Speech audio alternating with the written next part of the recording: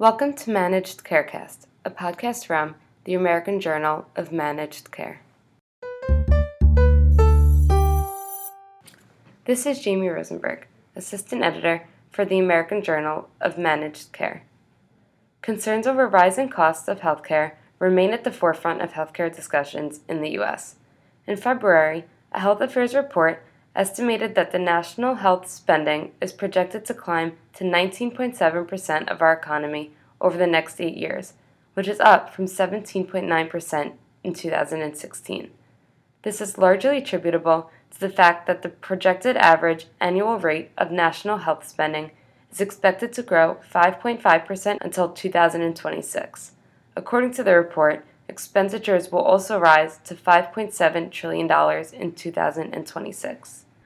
As health professionals nationwide struggle to come up with ways to cut costs while maintaining and ideally improving the quality of care for their patients, the idea of addressing low-value services has gained traction.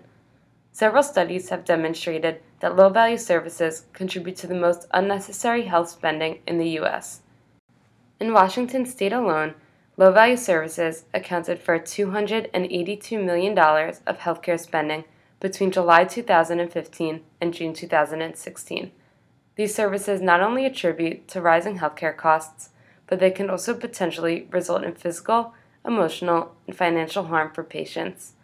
In response, campaigns such as Choosing Wisely seek to increase conversations between physicians and patients to help them make wise decisions about appropriate care and reduce the use of low-value services.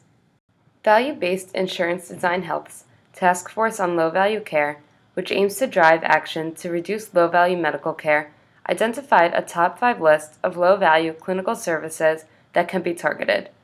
The services were chosen based upon their association with harm, their cost and prevalence, and identified methods to reduce their use. I spoke with Jason Bucksbaum from VBID Health about the low-value services the task force identified, the impact they have, and what states are doing to address them.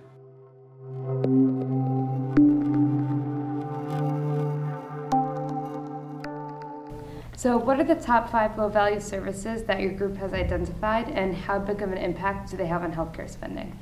Sure. So our task force of purchasers and employer coalitions and consumer advocates and providers, our small group has come up with these 5 services. The first is diagnostic testing and imaging prior to surgery for low-risk patients undergoing low-risk surgery. Low-risk patients typically don't need complete blood counts, metabolic panels, chest x-rays, stress tests, pulmonary function tests, at least not in a blanket way across patients. Services like complete blood counts, metabolic panels, chest x-rays, stress tests are commonly overused before low-risk surgery. These services rarely change patient management, and they identify clinically insignificant abnormalities or these incidentalomas. At least 4 medical societies have issued Choosing Wisely recommendations pertaining to testing before low-risk surgery. We estimated, drawing on some experience from Virginia, that in the ballpark of 20 million procedures of this sort are performed every year, probably at an annual cost of about $10 billion. Our second service was vitamin D screening at a population level.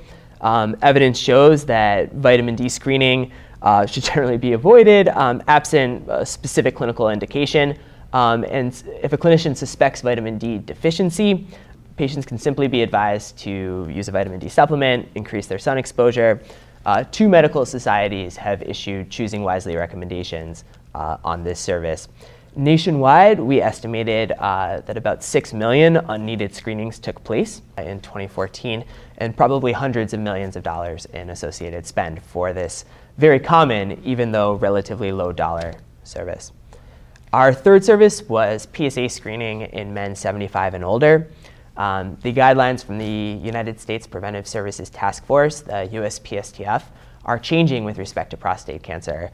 And certainly with younger men, it's complicated. But in men 70 plus, and most certainly in men 75 plus, evidence seems very clear that PSA screening does more harm than good.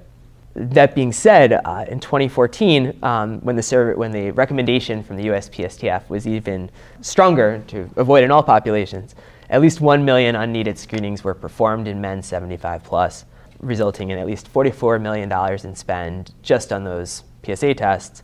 And that doesn't count all the potential downstream services that follow. Our fourth service was imaging in the first 6 weeks of low back pain, absent red flags. And this is referring to those x-rays, CTs, MRIs, where in the absence of a red flag or a specific clinical warning sign, the evidence shows it doesn't change management, detects these, again, clinically insignificant abnormalities, and also potentially exposes patients to unneeded radiation. At least 9 medical societies issued Choosing Wisely recommendations on this service. There's a HEDIS measure that aligns with this, and so we think it's important. Conservatively, there were at least 1.5 million avoidable imaging services performed in 2014, and very conservatively, about $500 million in spend resulted. Our fifth and final service was use of branded drugs when identical generics are available. This isn't referring to therapeutic substitution. We're talking about kind of the lowest of the low-hanging fruit here. It turns out that in 2016, purchasers would have saved about $15 billion if 100% of prescriptions with generics available had in fact been dispensed as generics. So, how are states targeting these low-value services to reduce healthcare spending in public programs? So many states have been leading the way towards addressing overuse and these low-value services. Minnesota Medicaid, for instance, established a single rate for vaginal deliveries and cesarean sections, recognizing that too many cesarean sections are performed on low-risk deliveries where they're not needed. South Carolina Medicaid has pursued a similar strategy, and sticking with the safe maternity care, Cover California has also been a leader in this respect. The state exchange in California has established an expectation that all the qualified health plans selling coverage through Cover California should include only those hospitals in their system that are meeting a predetermined benchmark for cesarean section avoidance in low-risk deliveries. And any qualified health plan that is including a hospital that hasn't met those goals has to justify why that hospital ought to be included and what the plan is to get them to a high-performing place. And they're recognizing that oftentimes multiple strategies are more effective than any strategy in isolation. They're also supporting a multi-stakeholder learning collaborative dedicated to spreading best practices across hospitals.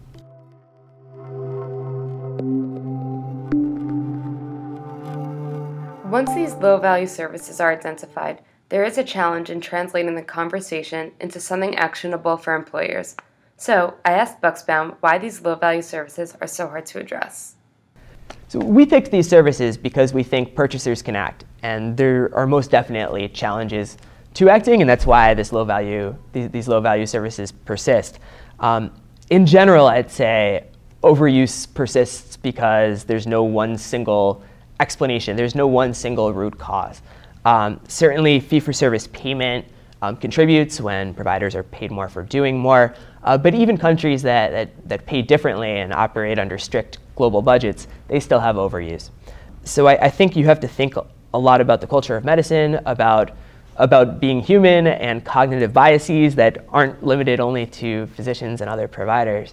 A lot of the work on behavioral economics has talked about how we'll tend to place more weight on sins of omission rather than sins of commission. We'll place more weight on failing to catch something we should have caught than overtreatment. The sense of more is good is pervasive in human nature. It's not just limited to clinicians. There's often an urge to do something for the patient that's right in front of you. There's a sense of patient expectations. I want to be patient-centered and deliver the care that my patients expect. But sometimes clinicians aren't always correct about what their patients are expecting. There's certainly also fear of malpractice and fear of liability. Reviewing the literature, I think it's fair to say that defensive medicine is real and contributes to overuse. But I think it's easy to overstate its importance. And you could certainly get the strictest malpractice reform laws on the books, and a great deal of overuse would still persist. So in sum, it's hard to address because there's no one cause of all of it, and therefore there's no one lever where you can act to eliminate it all. But by considering many levers, it's possible to make a meaningful difference. I also spoke with Robert Dubois, the Chief Science Officer and Executive Vice President of the National Pharmaceutical Council, on why these low-value services are so hard to address and what happens if we do not properly address them.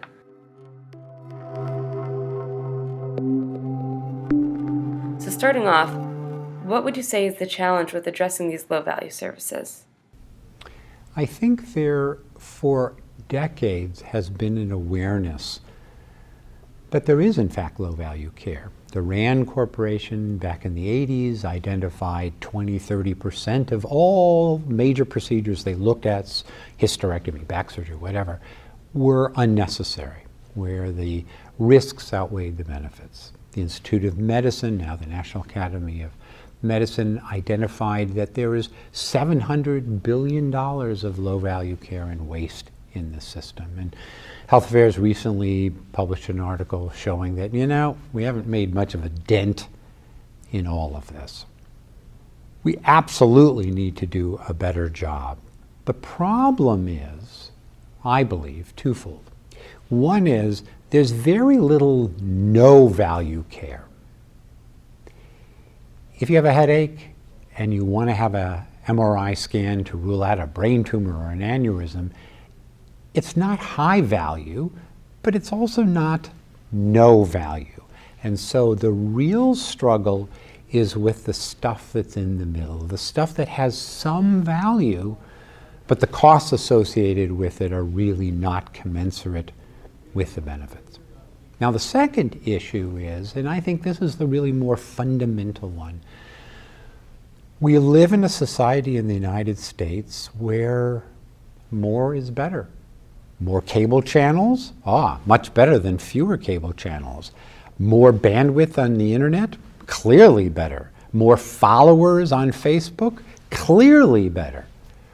Why would we think then when you go to the doctor that your attitude would be different? There is a cultural expectation that if you do more, that's better than if you do less. And that's really the issue we need to begin to talk about.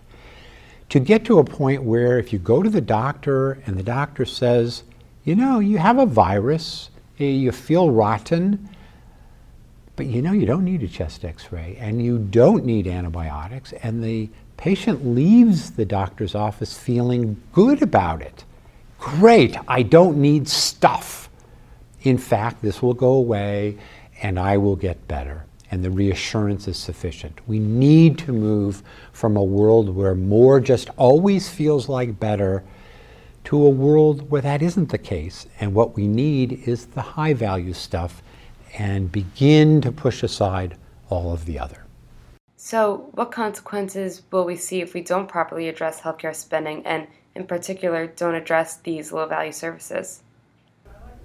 As we think about the healthcare spending situation that we're in now, it's kind of like Groundhog Day, the movie, where Bill Murray woke up each morning and relived the same day until he kind of made changes in his life and was able to move forward. We've had the same finger-pointing spending discussions for decades. When we had 6% of GDP going to health, and 10%, then 15%, and now 18%. We kept saying we must do something. During the same 30 or 40 years, we've also known there's an awful lot of waste and low-value care in the system. And we've also put those types of questions off over and over and over. So we're living in our own groundhog world. Now, Einstein said that if you keep doing the same thing over and over again and are hoping for a different outcome, that's the definition of insanity. So I believe where we are today is that we can't keep kicking the can down the road. We are running out of what I might call headroom. We are running out of extra dollars to spend. And if we don't solve this, what the trade-offs will be is that we don't have the type of extraordinary innovation that we've noticed even in the last year. Whether it's gene treatments for blindness, or it's CAR T therapy to cure previously fatal leukemia, or it's contact lenses that measure your blood sugar, or artificial skin for burns, or artificial tracheas for other conditions. If we don't get a handle on these kinds of tough choices, we'll end up in a scenario where we can't have this type of innovation, and the care that patients really do need, they won't be able to receive.